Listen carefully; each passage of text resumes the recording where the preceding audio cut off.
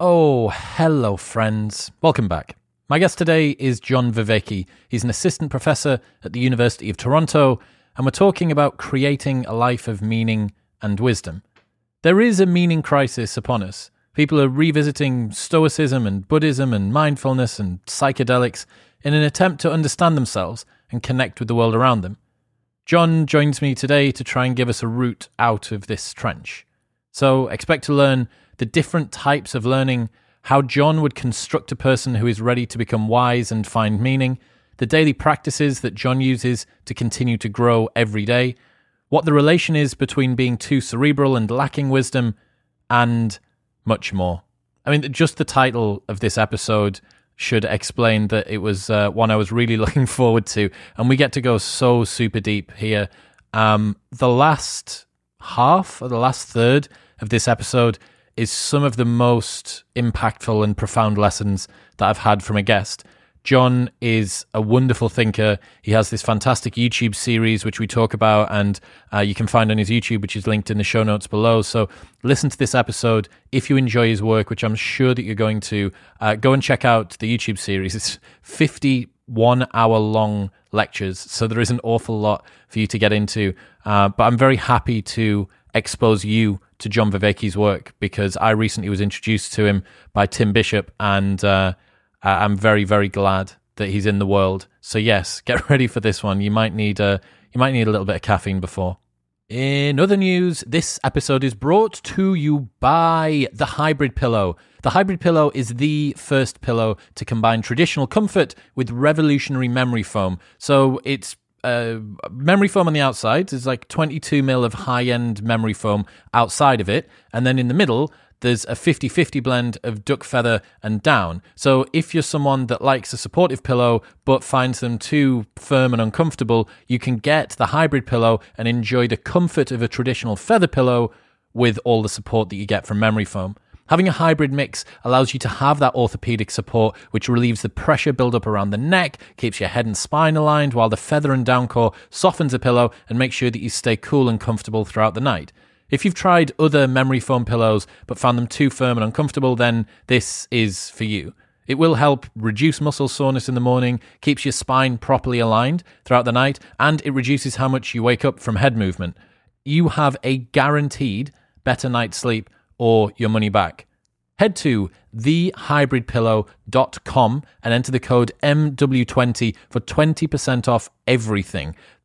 You can sleep with it, try it. If you don't have a better night's sleep, they will give you your money back. Simply head to thehybridpillow.com and enter the code MW20 for 20% off everything site-wide. That's thehybridpillow.com and the code MW20 for 20% off. But now, it's time for the very wise and wonderful John Vervaeke.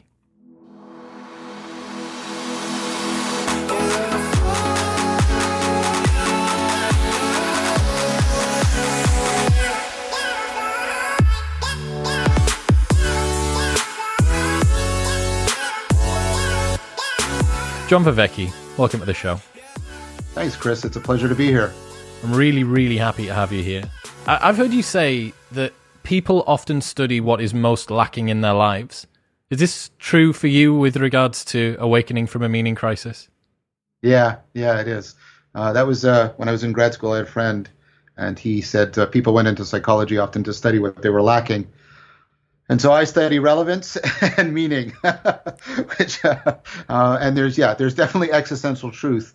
I'm very much about trying to understand how we are connected to ourselves, to each other, to the world, in ways that really matter to us and to others.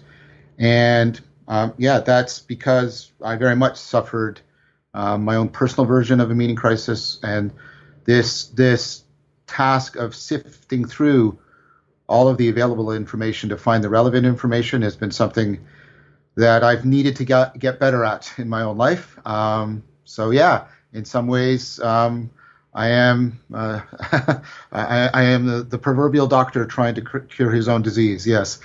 You professionalize the personal challenge. I mean, being honest from my side with this show as well, very much I took a big left turn just before I started it, and I needed to find answers. I didn't even know what the questions were, but I just wanted some sort of answers. And I think often you can actually end up bearing pretty good fruits from that. One of the things that I've been really interested in over the last couple of years has been evolutionary psychology. And yes. I find there to be an interesting intersection between your work and that. So given that we're biological creatures, why do we need meaning structures? Like, it seems like our default setting as humans is so far away from what's optimal for flourishing and pursuing wisdom and meaning and flow. Like, why do we have to do all this work?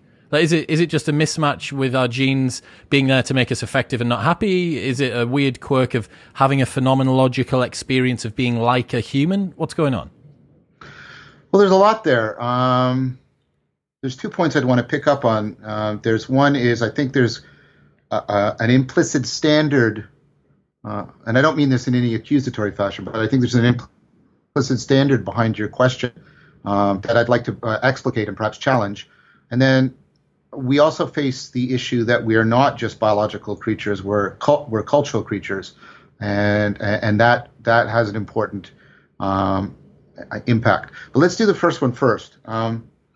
Why does meaning matter so much? Well, we really tried in psychology for 40 years to not deal with meaning. It was the behaviorist period, and we thought, no, what we could do is we could just look at observable behavior and the observable properties of the stimulus and just get those chains, and we had Watson and we had Skinner and we had literally 100,000 of hours on working with the rats, and it turned out it doesn't work, and that's why there was this thing in the 50s called the cognitive revolution, because by and large you don't respond to the physical properties of a stimulus. You respond to, well, I'll use it vaguely here and then we'll make it sharper as we go along. You respond to the meaning. So I can shout fire, which is an acoustic stimulus, and you'll run from the room. You can see yellow flame, totally different stimulus, and you'll run from the room. You can smell the smoke, totally different stimulus, and you run from the room. Why are all the behaviors the same, even though the stimuli are so different in their physical properties? Well, because they all mean the same thing to you. But here's the way to get at the meaning. They're all relevant to you in a particular way, right? Of all the information available to you, right? And this is what you have to get right from the beginning. There is an astronomically vast amount of information available to you at all time, both without in the environment and within your long-term memory. It's never full. You never go, nope, can't take any more in, right? And so you have a vast amount. And yet out of all of that, you have to do this coordinated search between these two and zero in on the relevant information. And what's happening, right, for you or even right, any other organism, when in all those instances of the fire is you're grasping the relevant information that you need in order to solve your problems. So you are framing the environment in a particular way. So when I say you're responding to the meaning, I don't want you to hear like semantic meaning. That's only one species of what I'm talking about. We do use words to zero in on our attention, but way before, and all the other organisms don't use words, we had to develop the intelligent capacity to pay attention in the right way. And so that ability is fundamentally adaptive. And I don't mean just that it makes us more adaptable. What I mean is how it unfolds is in an adaptive process. So what I've proposed is, and this is following up on the work of Evan Thompson and work I've done with other people, that our ability to do that is deeply analogous to how evolution works.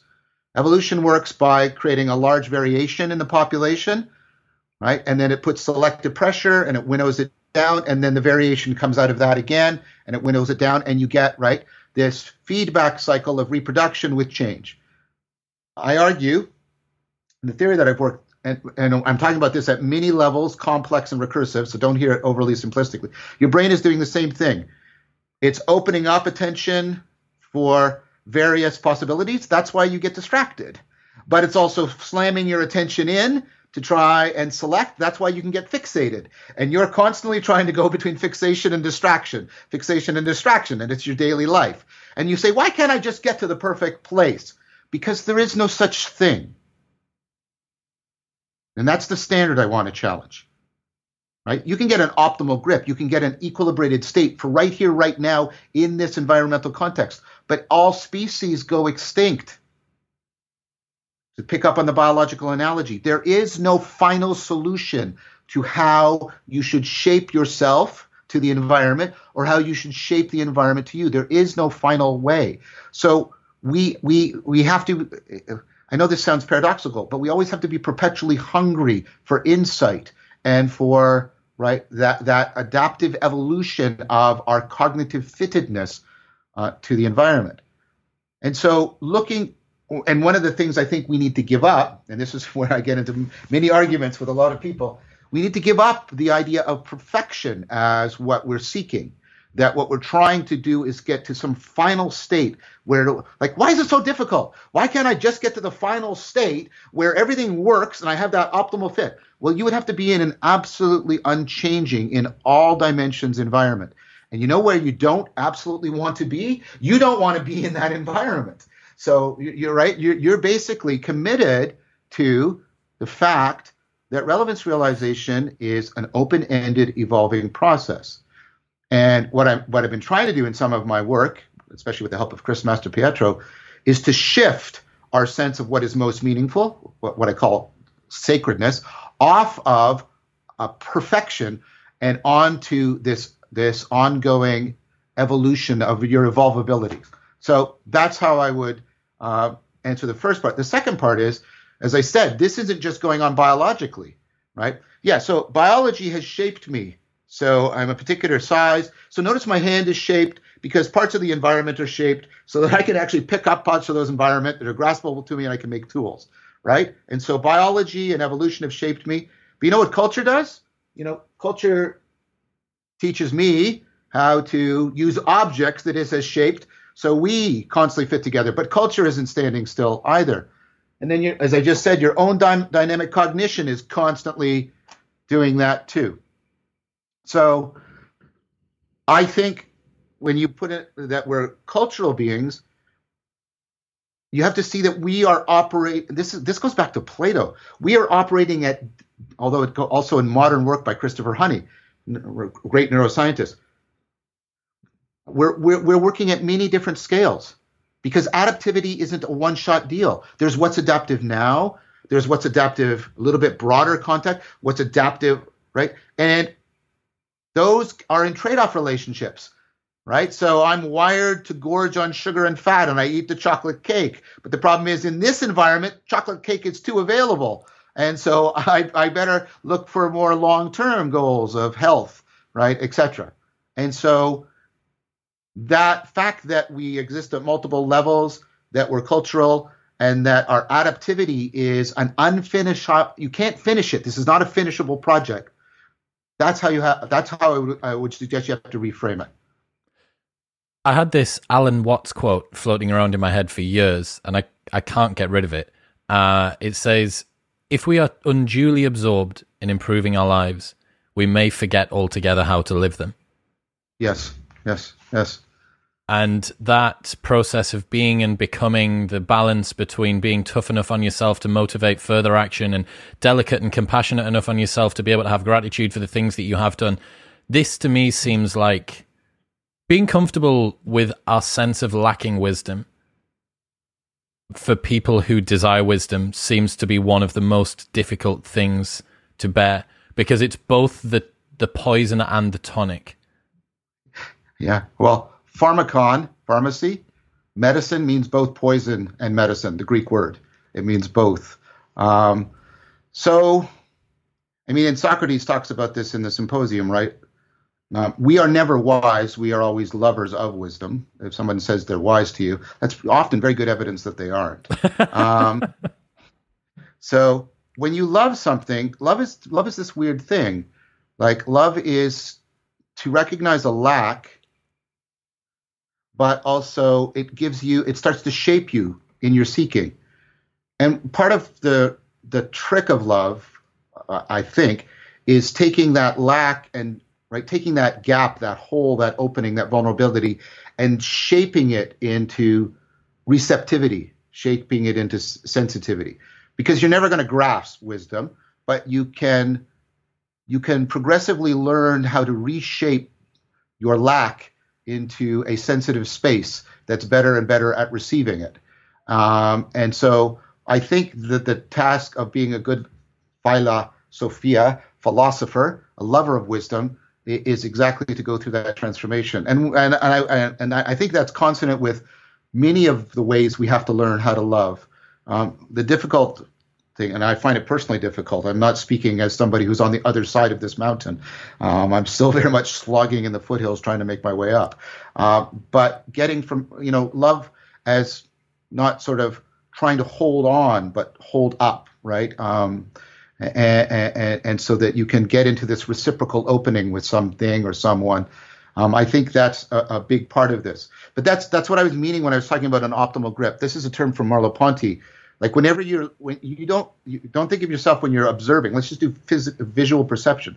You're not static. You move around. So what you do is you move closer to the object if you want more detail. You move farther out if you want the bigger picture. And there's no perfect place to be because you're constantly adjusting that according to, well, the needs that you have that are changing and the environment that is constantly changing. In a similar way, if you'll allow me a bit of a stretch, you have to get an optimal grip on yourself, and you have to get an optimal grip on your lack of wisdom so that you come, in some sense, to start to know yourself in the shaping of your love for wisdom. Is that why you've got your tattoo? Yeah. This one, you mean Know Thyself? Yeah. Yeah, the one on my back is because I want Socrates constantly behind me. Yeah. Yeah, I mean, I keep coming back to that again and again and again. And how often, and I'm going through something around this right now, where I've found ways in which, unbeknownst to me, I have been inertial. I have not been knowing myself so that I can open up properly to the world. Yeah, and so that keeps coming. And the Socratic sense of this, right? Know thyself isn't to recount your autobiography. We're all wonderful at that, and we glory in it, and how unique my autobiography is, and all that largely bullshitty thing we do. But more really, it's almost like I say, it's not an autobiography. I sometimes say it's more like an operating manual. Like, how do I function? How do I work? How am I stuck? How am I ignorant? And even more important, can I get some sense, often with the help of others, of how I'm self-deceptive? That's what it means to know yourself from the Socratic point of view. If you were to write an IKEA manual, you've just mentioned the operating schedule there. And my first ever brief for the website that came attached with this podcast 3 years ago was Life Doesn't Come with an Operating Manual. Yeah. If you were to do that IKEA put it together book, what would the broad chapters be? What would it look like? The broad chapters would be learning about the different ways in which we learn, the different ways we know. I mentioned the perspectival and the participatory, like the procedural and propositional as well. So learning the ways in which we are intelligent learners, and then learning the ways in which the very use of that intelligence makes us vulnerable to self-deceptive, self-destructive behavior. And then learning how to cultivate an ecology of practices, multi-level, recursive self-organization, checks and balancing, an ecology of practices that can ameliorate the really, really complicated and often screwed up dynamical systems that we become. And then paying attention to the dimensionality of that this is not just a cognitive task. You're not just coming into a cognitive maturity. This is also, and these are interwoven. We separated them in our culture, but they're not separated in our brain.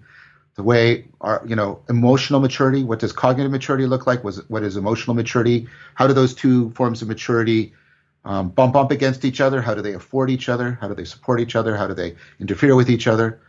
And also existential maturity, which has to do with, what kind of, I hesitate to use this word, but what kind of self do you have? We're talking about know thyself. What kind of self do you have? What kind of roles is it capable of? How well coordinated are those roles? How much do they conflict with each other? How are you getting an optimal grip between, this is from Vellman, being sort of like what he calls a wanton like wanton behavior, where you're just acting on impulse, or you're so up here, you're Hamlet, and you're reflecting yourself to death, and everybody's dying around you. What kind of, like, are you in between? Is yourself getting you in between those two? Is it helping you aspire to a better future self? Is it, like I said, allowing you to assume the roles that allow you not only to function in a socially or even morally acceptable way, but in a way that affords the making of meaning, the making of those real connections? That's so. Yeah, I think those are the things I'd put in as the chapters. I reckon you could construct a fairly good human from that. I reckon you could. Okay, so looking at the meaning crisis that we've got at the moment, I've spoken to a lot of people on the show about breakdowns of tradition and loss of faith in religion and all of the kind of obvious trope, the people getting married later, people starting the challenges of women having to actually make a choice between having a career and having a family now. Like, you know, that is a difficult decision for a woman to make. Yes. Moving forward with regards to meaning right now, what's your sort of sense? Because I know that the circles that you speak to are very, very positive. The David Fullers of the world, the Jordan Halls of the world. Well, I mean, Jordan's not necessarily positive. He's sort of cataclysm side of stuff. But it's people who understand what's happening. It's people who have a sense of the direction that we need to go in. I've spent a lot of time dealing with 18 to 21-year-olds on the front door of nightclubs. I've watched a million of those people go in and out. They're fantastic people. They're wonderful. They don't seem to be contemplating a meaning crisis. How do we bridge a gap in a world of TikTok and booty pictures and funny cat videos of getting people to think about the thing which makes life worth living? Okay, well, first of all, it sounds like you were at a different place, because I meet those 18 to 20-year-olds elsewhere, of course, because I'm a university professor. And the courses I teach that have to do with meaning and wisdom are overwhelmingly my most popular courses. And my colleague, Jordan Peterson, when he spoke about that, that's what helped rocket him to the position. So I think there's good evidence that there is hunger, and there's good evidence that there's suffering. Remember, if you don't properly cultivate the gap, it can run awry. We have, that group, even worldwide. It's ameliorated by contextual things. Some countries, often countries that are not as well off economically, and therefore tend to be more religious. But overall, that group is going through an increase in suicide, increased anxiety disorders, depressive disorders, increase of like related phenomena, where for all of this connectivity, there's increased sense of loneliness, which is really paradoxical, given what we keep getting told by our culture. And you see a hunger for religious behavior in these people. They flock to superhero movies. They dress up in costumes. They play endless role-playing games. There's there's the virtual exodus, the escape into virtuality in one way or another to try and find.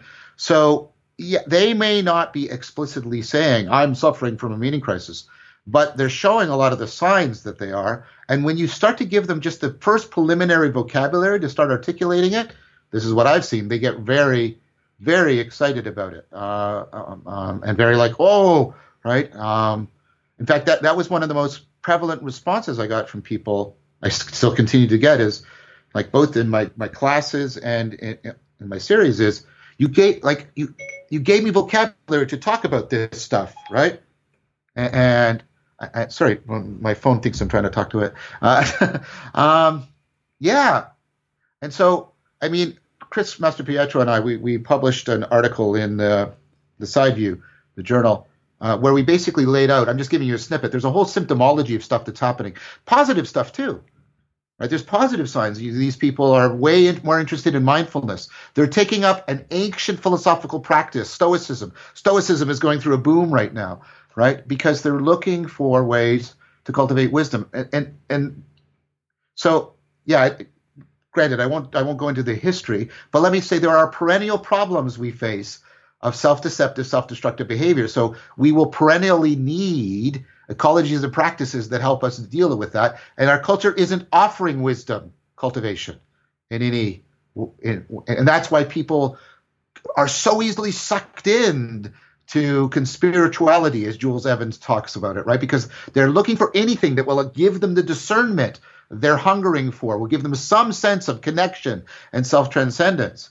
And so I do think that Jordan Hall is right, that we are going through a kind of complexification in our culture due to the technology and the communication and globalization that is just putting even more pressure on the perennial problems. It's like an accelerant on those problems that have made it very, very much more urgent for people. So, I mean, there's mounting evidence that Instagram and TikTok are really bad for your mental health, right? And it's interesting because my son is in that, well, he's just past that generation, my older son. My younger son is just coming into it. My older son is like 25, my younger son's 16, so they're bracketed around this group, and I see them wrestling with that a lot.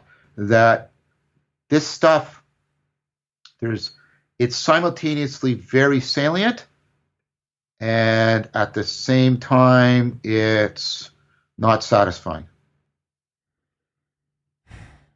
We spoke about this before we started, that I wonder how much we can take of the good of social media, the things that you have enjoyed and relish and cherish, and the same for myself, without so much of the things which make us feel, even in the moment, not great, and afterwards, retrospectively, pretty terrible. And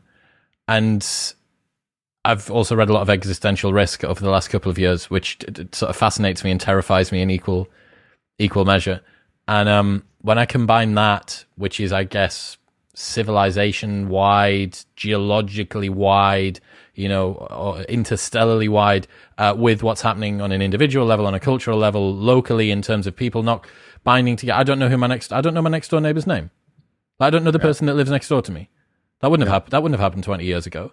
No. And is it a break point that's coming? Is it the sort of thing that's likely to require a big wall to hit, or is it the sort of thing that's going to slow down gradually? Is civilization the kind of thing that's going to slow down gradually, or this acceleration towards what could be some very, very maladaptive practices for humans, the way that we act, the way that we interact with each other, the things that we value? Yeah. So when I was going to do Awakening for the Meaning Crisis, I mean, I was being encouraged by people. The videos here, a lot of people said, there's no way people are going to sit through an hour and do 50 of those.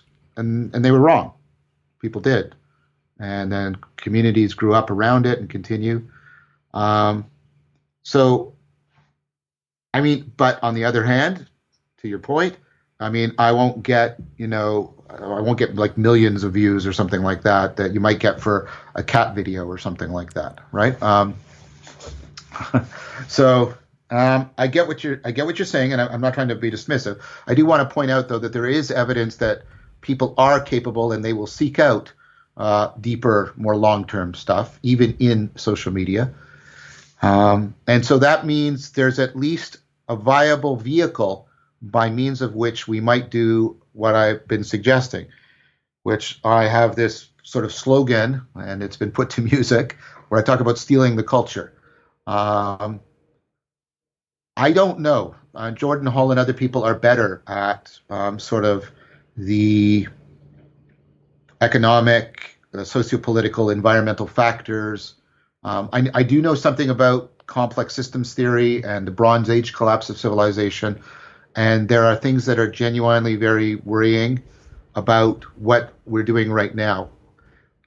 So I think there are too many, how do I say this without sounding conspiratorial? There are too many bad faith actors in the social media world. And they're not even human beings. Many of them are just algorithms that like to manipulate us into a narrative mode, like to excite us into outrage, make us feel needy, make us feel insufficient, inadequate, because then they can sell us ideas and products and manipulate us. And we have increasing evidence that this is at work, and increasing evidence that what it does is it just takes those self-deceptive patterns within individuals, like individually, and then just accelerates them between individuals collectively, and then people internalize that, and you get all of this crazy stuff happening. And I'm not right wing or left wing on this, but I have no I have no deep faith in the corporate machinery and corporate culture. There are individuals. I want to be clear about that. I've been approached by businesses. One person said this very well. He said, I'm not just in the bottom line. I'm here for the top line. I do want to make a profit, but I really believe in the meaning crisis, and I really want to try and bring what you have to say. So there are individuals. I don't want to deny or dismiss them, because they are. I meet a lot of them. But I think they are the exception that proves the rule, right? That by and large, we are in a situation that's being accelerated by social media that is taking us further and further away from wisdom and starving us more and more for meaning. And so what I mean by steal the culture is this vehicle is viable the way the early small, and this is the only dimension along which I'm making the comparison, in which the early Christian communities took shape and started creating a different way in which people could be with each other, a different sense of what it was to be a self. I mean, Augustine invents the sense of self, the interior self that we now think is natural. Right? You can see Carey's book on it is beautiful, right? Just brilliantly argued. So the Christians are creating a new sense of self, a new sense of community, a new whole way of seeing and being, and they're doing it outside the huge manipulative machinery of the Roman Empire until eventually, right, as the Roman Empire starts to weaken, that culture takes over. The empire still falls, but that culture then goes on and becomes Christendom, which of course then had its own problems. Because again, there is no final state, there is no final solution. So I think the solution is to try and steal the culture, and that's a long-term intergenerational project, and that's where the work of Zach Stein about we've got to bring back education as a long-term intergenerational project, I think is really, really pertinent. So that's what I'm trying to do. I'm trying to do something analogous and I don't mean to set myself up in any other way, but I'm trying to do something sort of analogous to St. Paul and to Augustine, because I don't think we can. So when I was growing up, and I'm old, maybe you guys still know it, there was a rock group called The Police. Sting came out of that, right? And they have Spirits in the Material World, which is a really Gnostic song. And they have the line in there is no political solution. And I know people get angry at me when I say this, but I don't think there is a political solution. I think what we need is a cultural solution. And that's much more difficult to generate. And I don't think the machinery of the state or the machinery of the market is going to be particularly helpful for that project. I think I agree. I mentioned to you before we started that I often get drawn into conversations around politics and sort of collectivist. So someone commented the other day saying that they couldn't work out my political standing, and I replied and just said, "Good." Like that's I don't want to be someone who leads with his groupthink ideology belief structure first. Getting back to the personal, getting back to the individual, relevance realization is a term that you've popularized. Yep. Can you take us through that and why it can cause us problems and also liberation? Oh, well, I was mentioning it earlier, and so I was talking about this fact, that the brain is doing this process analogous to evolution, right? Where remember the way your attention is widening out and getting distracted, introducing variation, right? And then it zeroes in. And then sometimes when you get sort of, you think you've got a problem framed, and then you realize, and you get an insight, you go, oh, right, I'm looking at it the exact wrong way. And here's where I want to say, I'm finding the wrong thing salient. I wasn't actually picking up on the relevant information. That's an insight. So this process is like evolution. It's self-organizing, self-correcting. Insight is your most common experience. When you chain a bunch of insights together, right, you get the flow experience, and people find that optimal. So as I said, and this is the core thing, the core difficulty facing us to try to make AI, right? Making an AI that can do great logic and math. We've been able to do that for decades.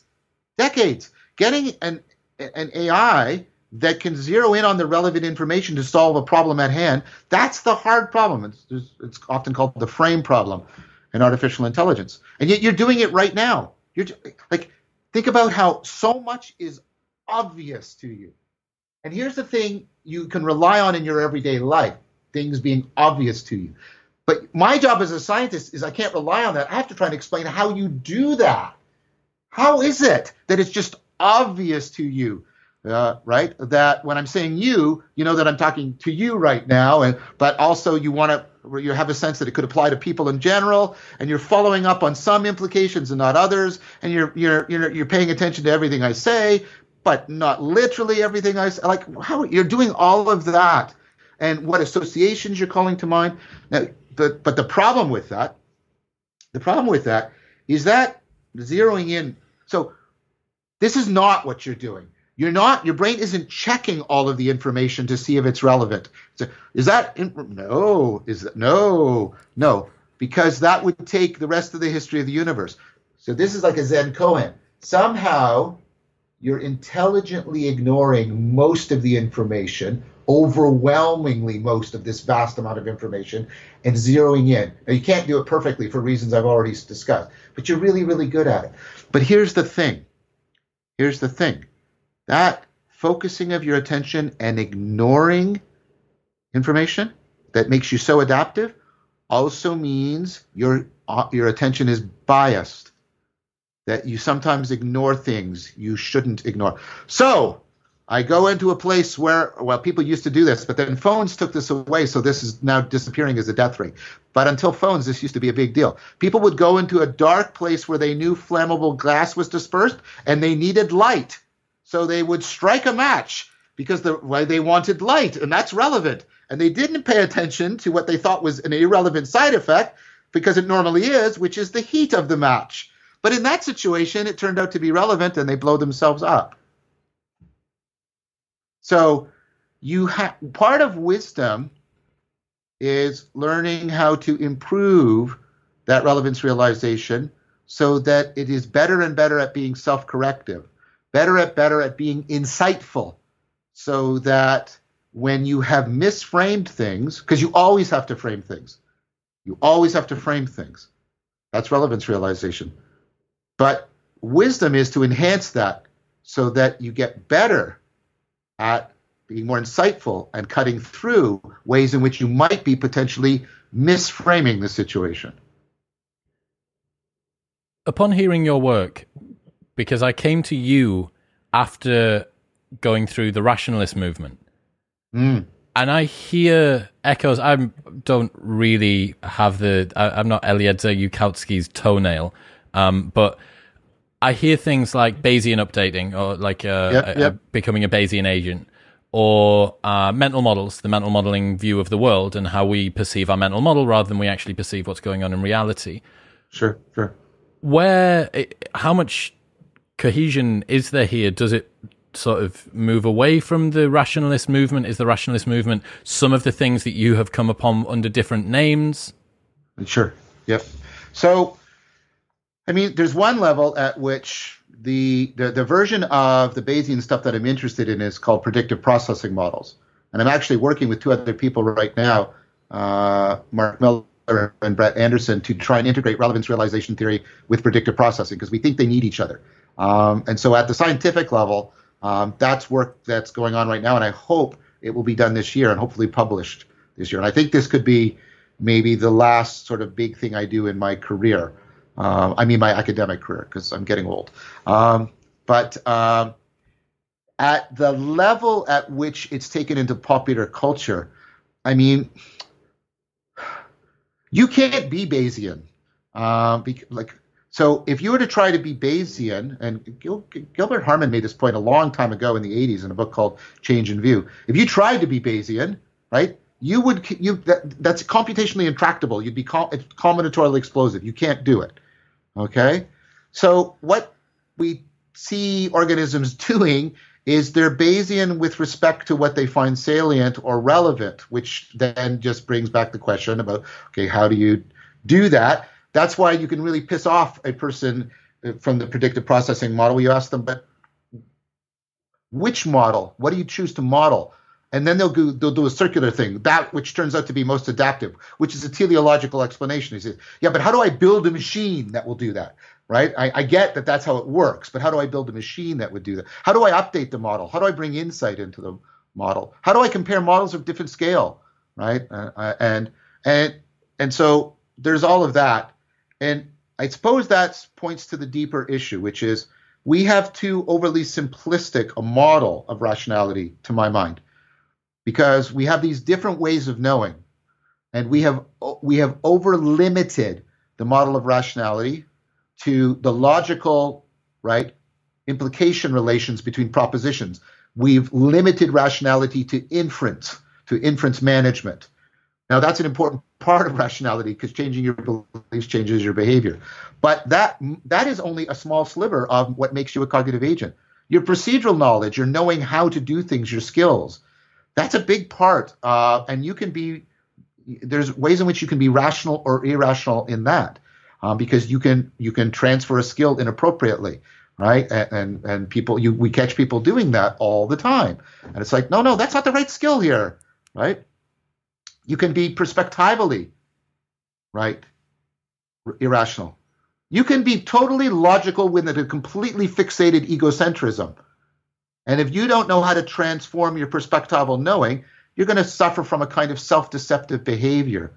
Same thing with the participatory knowing. If you're not paying attention to the relationship between the agent-arena relationship, that can spiral downward into addiction, right? So we have to see that for all the kinds of knowing, there are perennial and profound patterns of self-deceptive, self-destructive behavior.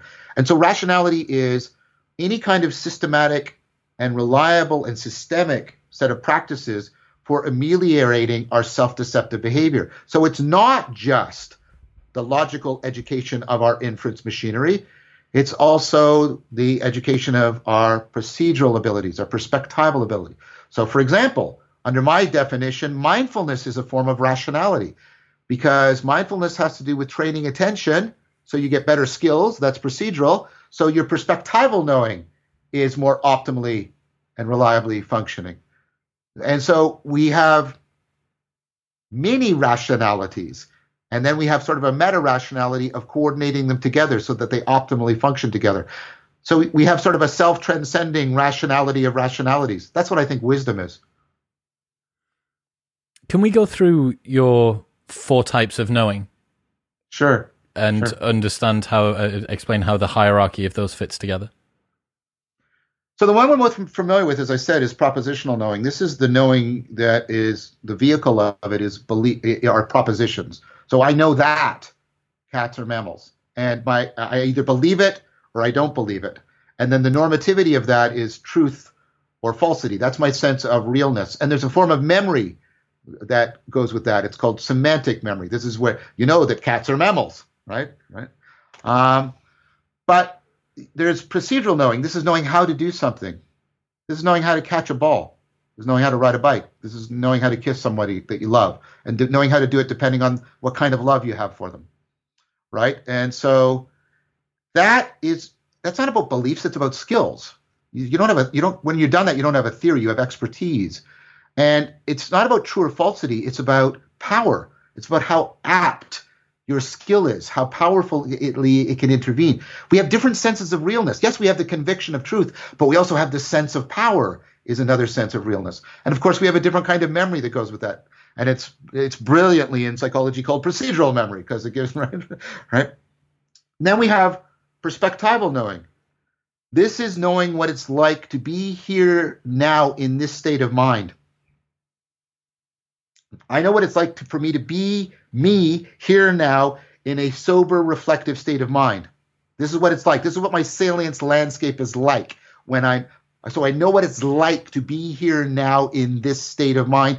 And that gives me, it doesn't give me a theory, it doesn't even give me a skills. It gives me the situational awareness that tells me which skills I should apply or acquire. But that's dependent on me ultimately being, I didn't give you the sense of realness there. The sense of realness is, we know this from VR work, virtual reality. It's the sense of presence. It's the sense of being in the game. Right? Like, I'm really present. And that's why we crave for that, because it's what gives us our sense of realness. Right? And it's not the same thing as verisimilitude. You can get that sense of presence in a game like Tetris that has very little to do with how the world is really set up. It has more to do with, again, this optimal gripping thing I was talking about earlier. Below the perspectival, like if I'm going to have situational awareness, I have to be fitted to my environment. There have to be affordances. That's the level of the participatory knowing. That's the level at which evolutionary biology, cultural history, and the dynamics of my ongoing cognition are shaping my identity, shaping the identity of things so that they fit together in an adaptive manner. So what's most ancient and most fundamental ontologically is the participatory, because if you don't have that, the other ones can't work. And then once we get beings that plausibly have consciousness, you have perspectival and procedural, right? With us, we get this weird thing where I can make noises come out of my face hole and it creates thoughts in your mind. We get language and we have to justify statements, and we get justification systems, as Greg Enriquez says, around propositions. And we get really fixated on that as that's where we are, and that's where all knowing is, and that's where all reasoning is, and this, of course, this leads to something you mentioned earlier. You get the pseudo-religion of ideology. You get that what I need is a set of propositions, and I have to be really clear on what all those and what I believe and what my belief system is. And the problem with ideology and belief systems and people who want to understand everything just as political is, and this is precisely why it's pseudo-religious, is it ignores the procedural, the perspectival, and the participatory. And if you pay attention to traditional religions, until maybe the Protestant Reformation, they cared a lot more about those other P's than they did about the propositions, right? They cared much, much more about knowing how and knowing what it's like to be, and right? And so the participatory knowing, right, that gives you affordances, gives you a sense of belonging. When it goes wrong, you can fall into addiction. And like I said, that has its own kind of memory. Perspectival knowing has episodic memory. This is your ability to remember situations in, like a scene. And participatory knowing has that weird sense of memory. We sometimes forget that it's a sense of memory. The sense of memory we call our sense of self, our sense of identity. And that also is in a different place in your brain. And right. So those are all the kinds of knowing, the relationships they have with each other, the normative standards they're judged by, their result, the vehicles that they operate in, and the different kinds of memory. And so, like, you have to think about all the different ways in which we're connecting to the world. And most of the meaning-making machinery is not at the propositional level. It's at the level of the other three.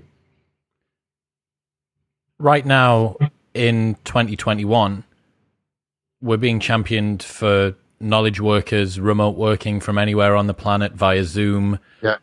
The cerebral, scientific, rationalist, utilitarian revolution. Is this why we're being taken out of the embodied knowledge and up into the brain? Well, we've been doing it. We've been doing it. I mean, for a very long time. For example, when Christianity became increasingly creedally oriented, and then that doesn't happen for like the first 4 centuries, in which the creed. And this is even paradoxical. Credo, I believe, originally meant like I give my heart to, believe in, I love it, rather than I believe it, right? But we've lost that. Now we think of belief as assertion, right? And then it gets really increased by the Protestant Reformation, Cartesian. So we've had a long history that's tutored us, the nominalism of the Middle Ages. Like I go into in this series, but the scientific revolution, the Protestant Reformation, the movement towards written contract as the way in which we bind ourselves together in a society. We have increasingly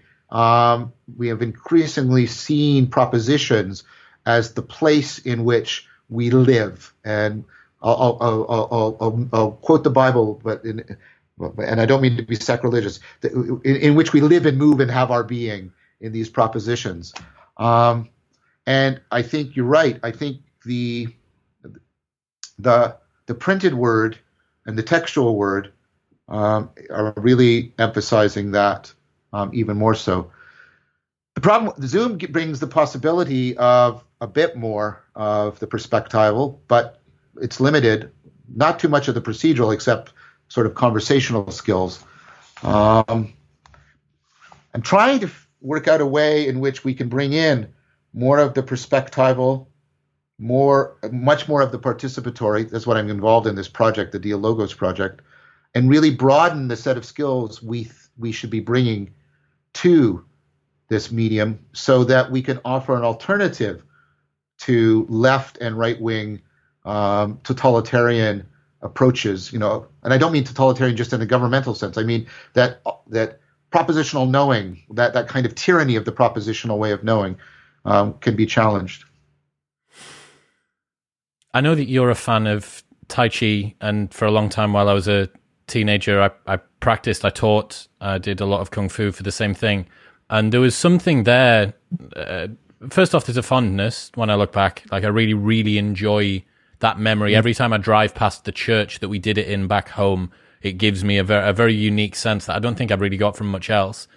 But there was a particular type of knowing in that, a sense that I don't really get. I don't get it from mindfulness. I don't get it from sitting. I don't get it from yoga. Actually, now I find that I don't get it from that either. But there was something to do with the sort of movements, the connection from body to brain. Totally.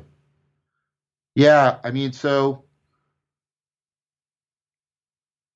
I think what's really cool about Tai Chi Chuan is precisely because it goes into some of the nuts and bolts of the operating manual. So this is a story about me. I was in grad school, and I had sort of given up on academic philosophy as a place where you cultivate wisdom. I continued to do it because I liked the meta science and meta cultural critique skills it was giving me, and then of course it fed into the cognitive science in a powerful way. But I'd taken up Tai Chi because I thought, well, it was actually a school nearby, and I could do Vipassana meditation, meta contemplation, and Tai Chi Chuan, and so that's where I'll go to cultivate wisdom. And I was doing it. And it was particularly the Tai Chi. And I remember my friends coming to me after I'd been doing it for a couple of years and saying, "What's going on with you?" And I thought, oh, crap, because when you're in grad school, you're always worried that you've done something wrong, right? And I said, what do you mean? What do you mean? And they said, you're different. You think differently. You're more, and this is a wonderful way, wonderful evidence of exaptation. You're more balanced. You're more flexible, right, in your thinking. And I hadn't even realized it. I've just been doing it, like you said, like for you, I enjoyed it. But this transformation had been percolating up. And to me, and there's other evidence, but that's to give anecdotal evidence, right, that Tai Chi Chuan is designed to work at it starts out like at the sort of procedural level. You're learning skills. But it starts to get into the perspectival level. You realize the skills start to shift the way you're seeing things, right? And the language for this, the connection between the skills and the seeing is this language around chi. And then it gets even deeper. Translating it as energy is a really bad translation, right? And then it drops to the participatory level. You start to become a different agent, right, within a different arena.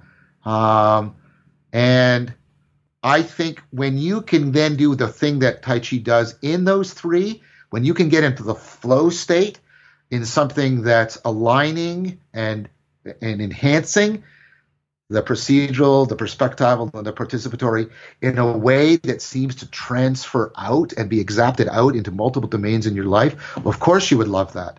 Of course you would love that. In fact, isn't that precisely the kind of practice you should love?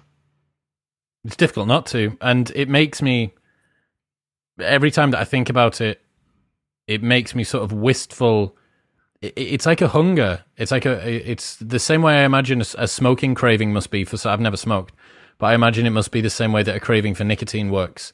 That's that hunger we were talking about earlier. That's that lack. That's that hunger for connection. I call that religio. And because religio originally meant to bind together so that things belong together. But of course, it's one of the purported etymologies for the word religion, right? But it's that hunger. And something shaped it for you for a while. And it shaped it from just being a hunger into being a receptivity, a potential for connectivity. Sorry, I'm being presumptuous, but I'm trying to suggest to you that I think that's what the wistfulness is for, is that hunger was shaped into a receptivity that enhanced the religio, enhanced that connectedness that's at the foundation of our cognitive agency. Let's say that there's some normal person like me who's listening who wants practices to cultivate their meaning on a daily basis. I know that you have, I wouldn't go as far as to call it a prescription, but perhaps some best practices of how you try and ensure that it happens in yourself. How can you instantiate this with daily work? So you need, like I said, you need an ecology of practices. You need because each practice has strengths and weaknesses, and you have to set them into complementary relationships with each other. So, for example, you should have a mindfulness practice that will shut off the inferential processing to enhance the insight processing. But you need active open-mindedness, which is the other practice that shuts off. It dampens down the insight machinery. You say, why would I want to dampen down the insight machinery? Remember what I said earlier? The thing that makes you adaptive also makes you subject to maladaptive. You know what makes you jump to conclusions inappropriately when you're thinking in an inferential fashion? It's that same insight machinery. So sometimes you need to shut off the inferential machinery because you need insight. But sometimes you need to dampen down the insight machinery so you run a more careful argument, careful inference. You don't jump to conclusions inappropriately. So you have to cultivate both mindfulness for the insight and active open-mindedness for the better inference. And then they have to constantly do opponent processing, push and pull on each other in a dynamically self-organizing fashion. You should definitely you need to take up a psychophysical practice like Tai Chi Chuan and yoga that will put you more readily into the flow state. That's quantitative, but qualitatively. So you flow more, but you also want to flow better. What do I mean by flow better? Learn how to flow in a way that is exaptable, transferable in an adaptive manner to many different domains in your life. You need to get a dialogical practice like we are doing right now, because we primarily learn how to transcend ourselves through internalizing other people's viewpoints on our viewpoint. That's how kids do it, and that's how adults continue to do it. And we need to bring back practices that have us not only communicating, like all of this wonderful technology, but communing, which it's like we can together generate reciprocal religio, such that we get better at connecting to what is more real. We can bring flow into how we communicate with others, right? And so you need practices like that. You need practices drawn from Stoicism to help you overcome not just Stoicism.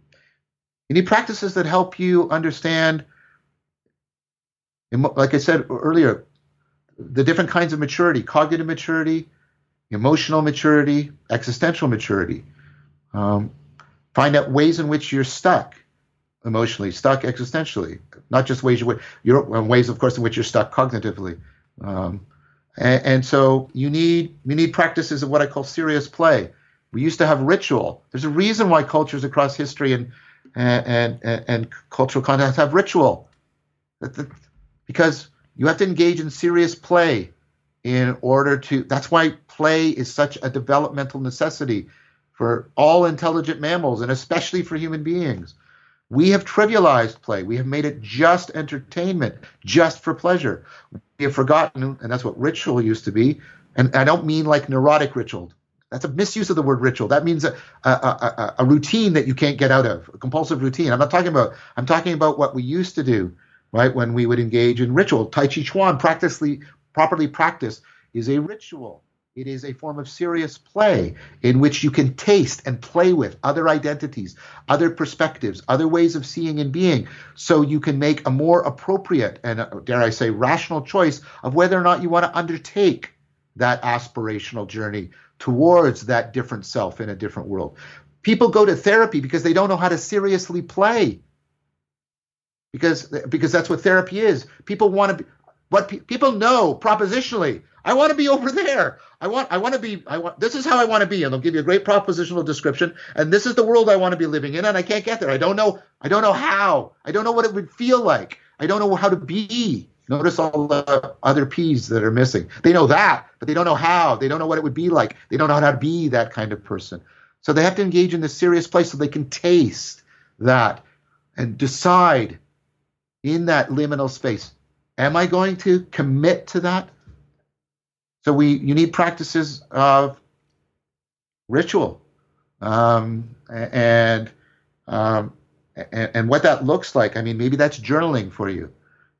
Maybe it's philosophical. Maybe it's a joint practice with other people. Like I've got some videos out there of philosophical fellowship. How do you get together, read a philosophical text, and then don't read it for information, read it for communication and communing and trying to almost make present. It's almost like a secular seance, the perspective of the author of that text, so that you can come into a perspectival awareness of what it might taste like to be wiser than you are.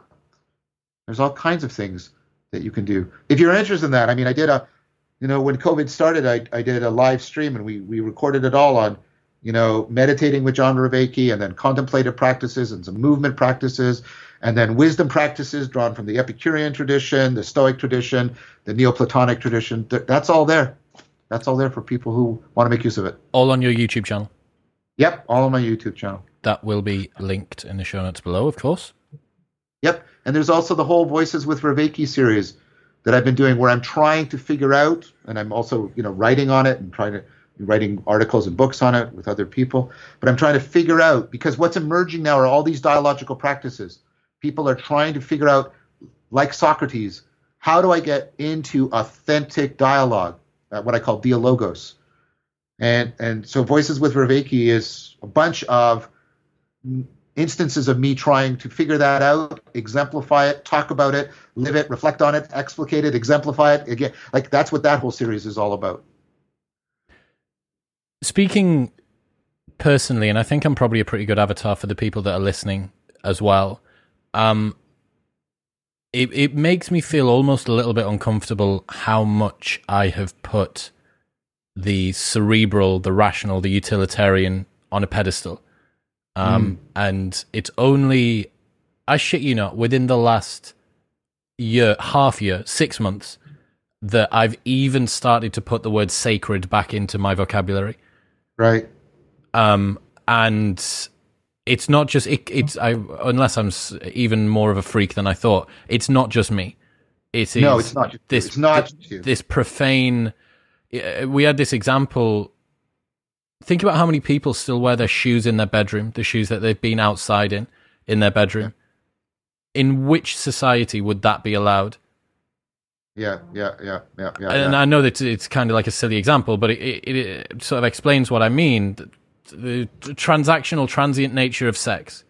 Pick your example. And this is me speaking from as somebody who wants growth, who feels that growth in all directions is a good idea, and I can see in myself some huge lacks. LACKS. I feel like having been exposed to your work, it's reminded me and sort of opened my eyes to just how much work there is for me to do. Upon doing a podcast where you speak to people for, it's nearly 1,000 hours of me talking on the internet available now. So I've spent an awful lot of time developing up here, but it's been at the cost of various other types of knowing, various other types of practice as well. The practices that I've been drawn to, and maybe a lot of the people that are listening to, have been ones that have facilitated my cognition. They've been ones that have allowed me to perform better within the arena of play of cognition. Yes. Yes. Yeah. You and me, brother, both, right? My besetting sin is I tend to bring in my capacities for rational argumentation and scientific theorizing into places where they do not properly belong. That is one of the things that I have to pay very careful attention to. It's one of the proclivities for self-deception and the mistreatment of others that I have to pay a lot of attention to. So I totally get what you're saying. I'm not accusing you of anything. I'm just sharing. And so I think, and I mean, I'm doing scientific work on this with people like Jennifer Stellar and Michelle Ferrari and Jungsung Kim and Brian Ostafin on awe. We're like awe. And so remember how insight is like opening up to a frame? Well, and this is the difference between curiosity and wonder. Curiosity is when you're trying to fill a hole in your knowledge. Wonder is when you're willing to call your world and yourself more into question. That's why Socrates said wisdom begins in wonder. And then if you push it a little bit farther, you get awe. And there's a reason why we like awe, because that is where we are really opening ourselves up to this non-propositional transformation that we've been talking about. But you see, awe is an experience. And experiences have to be cultivated by a virtue. And we have lost the virtue that gets us to appropriately grip the awe experience. What do you mean? Well, so, all right. So let's just get a quick Aristotelian thing about, right? I'm trying to cultivate my character. And so there are things in my environment that are fearful. And but my response can be wrong in excess or deficit. I can be overwhelmed too easily by my fear and I become a coward. But I can then not pay enough attention to the reality of fear, what fear is trying to get me to see, and then I become a fool and I become an impulsive, risk-taking idiot, right? And I harm not only myself but others. And so what I do is I create these sort of, like, again, this opponent processing. I create habits that make me confront fear more, sort of open up the variation. You can hear the evolutionary language here. And then I create counter habits that pare it down and put selective pressure on it. And by doing that, I sort of steer between these two until I get better and better at getting an optimal grip on how fear is relating me to the environment. Is that okay? Did that make sense? Yep.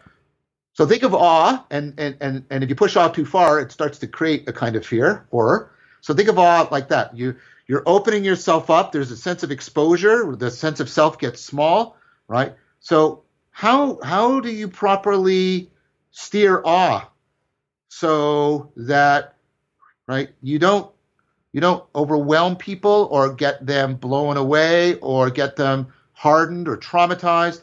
Or on the other hand, how do you coax them out of their comfort zone so they just want to stay home and never leave home like Luke Skywalker, right? Do you have to blow their home apart in order to do that, right? So Woodruff talks about this. He talks about the virtue by which we appropriately relate to what awe is showing us about the environment. And he calls that virtue reverence. See, reverence is relevance, right?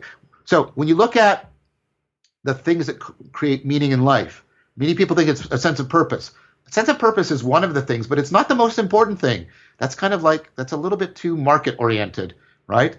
The other things that make you feel connected, religio, have that sense of meaning in life, are a sense of intelligibility. Like, this has to make sense. I have to be zeroing on the relevant things in the relevant way, right? Significance or depth. It has to be real. It has to be real. I have to be able to discern the real patterns from the illusory patterns. But you know what really makes a difference to meaning in life? It's mattering. It's what Susan Wolf talks about, that sense of being connected to something larger than yourself, something that has a value and a reality beyond your egocentric perspective. Reverence is the sense of mattering. It's the sense of being connected to something, not because of how it is important to your egocentrism, but of how you are important to it, about how you are plugged into something bigger than yourself that is going on. And I think reverence reverence is what helps tutor awe into a sense of the sacred. A lot of the words that you use in your work have been things that I've come upon over the last year, and awe is certainly one of them. Whenever I hear the word awe, I always think about the night sky. Big, yes. Open expanse, making you feel small and insignificant, and framing your problems and your finite capacity framed with infinite complexity that you can see above you. Yes, beautifully said. Beautifully said. I had this tweet a while ago saying you are a finite creature surrounded by infinite complexity. Of course, you're going to be scared. Yes. Yes. But what awe says is, again, you can shape that lack. You can shape that fear into a receptivity. Because it also means that you're a creature that can, as Schlegel put it, we are finite beings longing for the infinite. Right? So you can shape that exposure, that hole, that vulnerability. It's not easy. I'm not claiming to be a master of it by any means. But I have some sense of this, that you can shape that so that, the fear is more awe, and it's more of a sense of how the infinite affords you, it affords you the escape from the prison walls of your own ego. And that sometimes when our ego is being diminished, that's death. But sometimes when our ego is being diminished, that's overcoming the prison of our egocentrism. I mean, when we moved from transient sex to the really difficult commitment to being in love with somebody and really reciprocally opening with them, because it's hard and it hurts, right? Like it's hard and it hurts again and again, right? And if you're just in egocentric mode, you'll just become afraid of that, and then you close up and you just have the transient sex.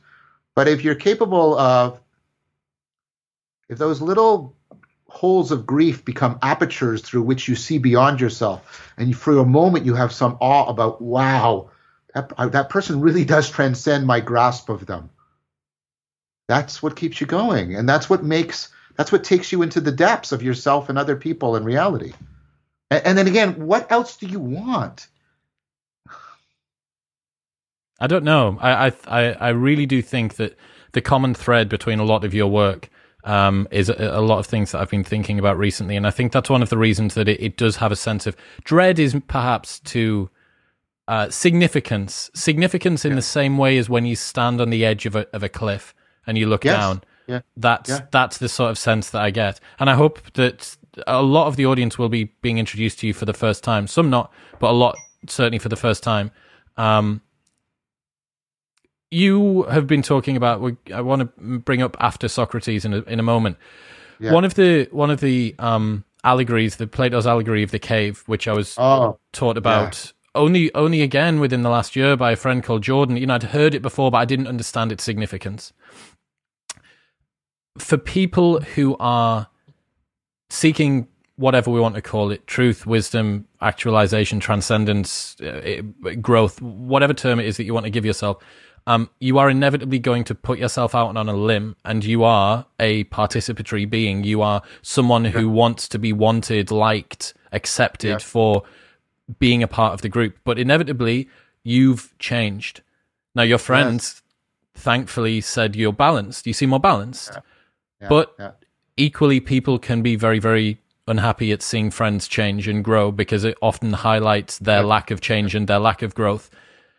What would you say to people who have a desire to make change in their life but don't necessarily have that support, that community, and they've got that fear of the being ostracized for doing it? First of all, I want to express deep compassion because that has, you said I studied what I lacked. And so, yes. When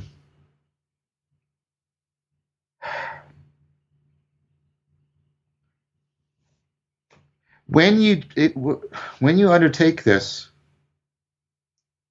And again, this isn't like a slot machine. Put the thing in and pull the lever or something like that. But when you undertake this kind of journey, you you will lose relationships. I don't want to mince that at all. I have I have a marriage, right? It's and that's not to make myself heroic. I also did shitty things that caused the demise. Okay, I don't want to avoid responsibility, but it's fair to say that was also a factor. I can say that, I think, honestly, and I think the person who was involved would say that honestly too. So, and you can, and that's a difficult thing we sometimes face in our relationships when we realize that there's a significant differential in our growth arcs, and that can be extremely. And I think that's not recognized enough as a problem in our relationships. And the problem is because of the decadent romanticism in our culture, we basically try to turn our romantic relationships into a religion. And so we put tremendous pressure on them. They really can't bear it. They really can't bear it. And we should stop doing that. We need other things. And I'm guilty of that too. Again, I'm guilty of that too. I do it. I've done it recently, and it's been problematic. And I have to take a step back and go, "Oh crap, I'm doing that." I speak about this, and here I am doing it, right? And so all of this stuff is going to, you're going to lose relationships.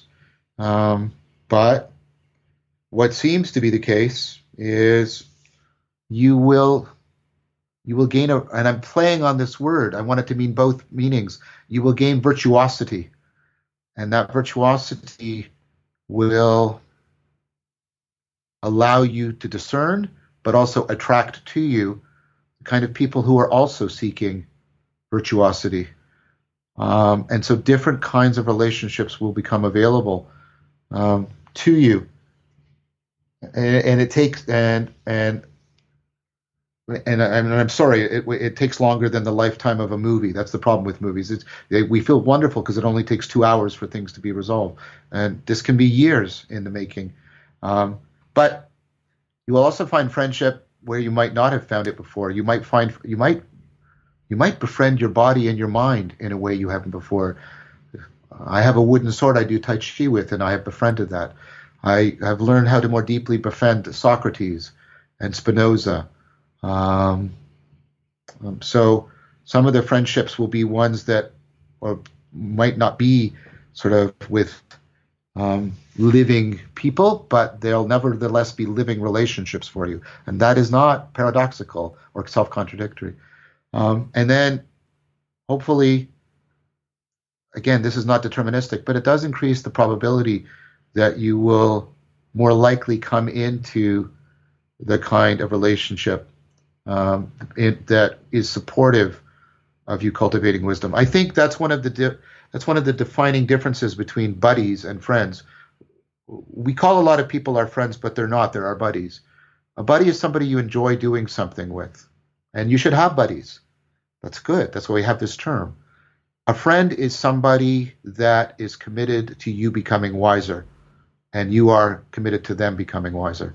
And that's a different thing entirely. And you will increase your chance of real friendship. So you might find, I can't promise you that there isn't an algorithm here, a magical formula, but I have found, and I've seen it in others, that you get a trade-off. The quantity of relationships diminishes, whereas the quality of them improves. And so some of it takes you actually, instead of finding a community, sometimes you have to make it also. So it can be lonely and it can be alienating, but it can also, if pursued with a genuine love, it can be liberating. It can liberate you and put you into real relationships with real patterns and real people in real ways. So that's what I have to say about that. What do you think that 80-year-old you would tell current you?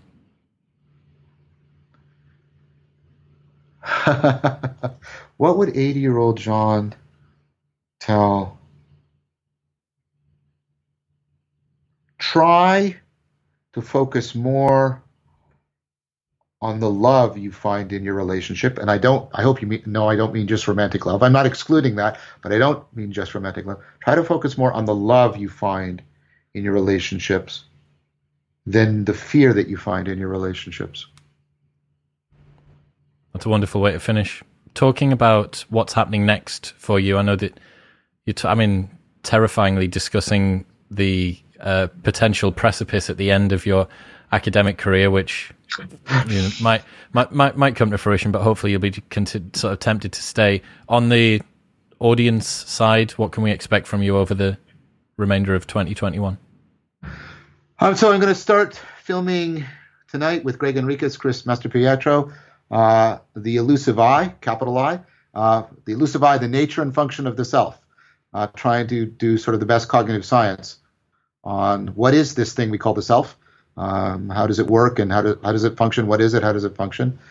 And then hopefully when COVID will allow me, probably a 20 to 30 part series called After Socrates, where I'm going to go back to the Socratic practices of authentic dialogos, see how it worked, what was dialectic, how did it bring us into the flow state of dialogos, do that historical analysis, and then do a structural scientific analysis and participant observation, because I've already been doing it, of all these emerging authentic discourse communities, circling practices, and the empathy circling, and insight dialogue and inquiry. There is no coincidence that we have this proliferation of practices that are designed to reintegrate communication and communion and transformation together. And so I want to do the best historical analysis of the Socratic heritage, follow it all the way through, all the people that came after Socrates. And so Socrates and the Stoics and the Epicureans and the Neoplatonists and the existentialists, right? All of that. So that's one sense of after, but also people who are taking after Socrates right now, who are trying to create, right? Steal the culture bottom up by creating new ways of entering into dialogos. And then, if you'll allow me the pun, put those two into dialogue with each other, the history and the analysis. And we've, already published a book seeking publication on a book on this right now called Inner and Outer Dialogues, where we have Chris Mastropietro and I were editing. We've got all the people in this, not all of them, but a lot of the people in this community, the people who are both practicing it and theorizing about it and trying to put the two together. That's hopefully coming out this year. After Socrates is going to be coming out this year. There'll still be more voices with Vervaeke. There'll be the, like I said, the Elusive I. And then after Socrates is done, I want to start working on, I sort of always had a trilogy in mind. The third series, the third sort of big scope series is called The God Beyond God and the Inventio of the Sacred, because the Latin word inventio means to discover and to make. It means both of them together. And so those are the things that John Vervaeke is going to be working on. Where should people go if they want to be kept up to date with what's happening? They can follow me on Twitter. They can subscribe on YouTube channel. I'm also on LinkedIn. I don't use it, but through Hootsuite, I sort of post on Facebook. So there's a bunch of places, but especially on Twitter and YouTube. That's where you could most readily get the information. I do a monthly live streamed Q&A on my YouTube channel. The next one is actually this Friday at 3 p.m. Eastern Standard Time, if people want to come on and ask questions. Awesome. All of that will be linked in the show notes below. John, thank you. I really, really love your work. I'm very, very glad that I found it. And yeah, I'm looking forward to being terrified and satisfied in equal measure, hopefully, as I continue to dig deeper into it. Well, thank you, Chris. I really enjoyed this. It was great. And if you ever want to talk again, I'd be open to it.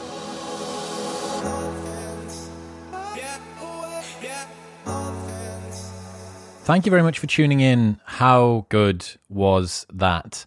Don't forget that you might be listening but not subscribed. And if that's the case, all I would ask of you is to scurry your fingers over to the subscribe button on whatever podcast platform you are listening on and press subscribe. It means that you will never miss any of the episodes when they are uploaded every Monday, Thursday, and Saturday. And it makes me very happy. So just go press little press on subscribe for me. I thank you.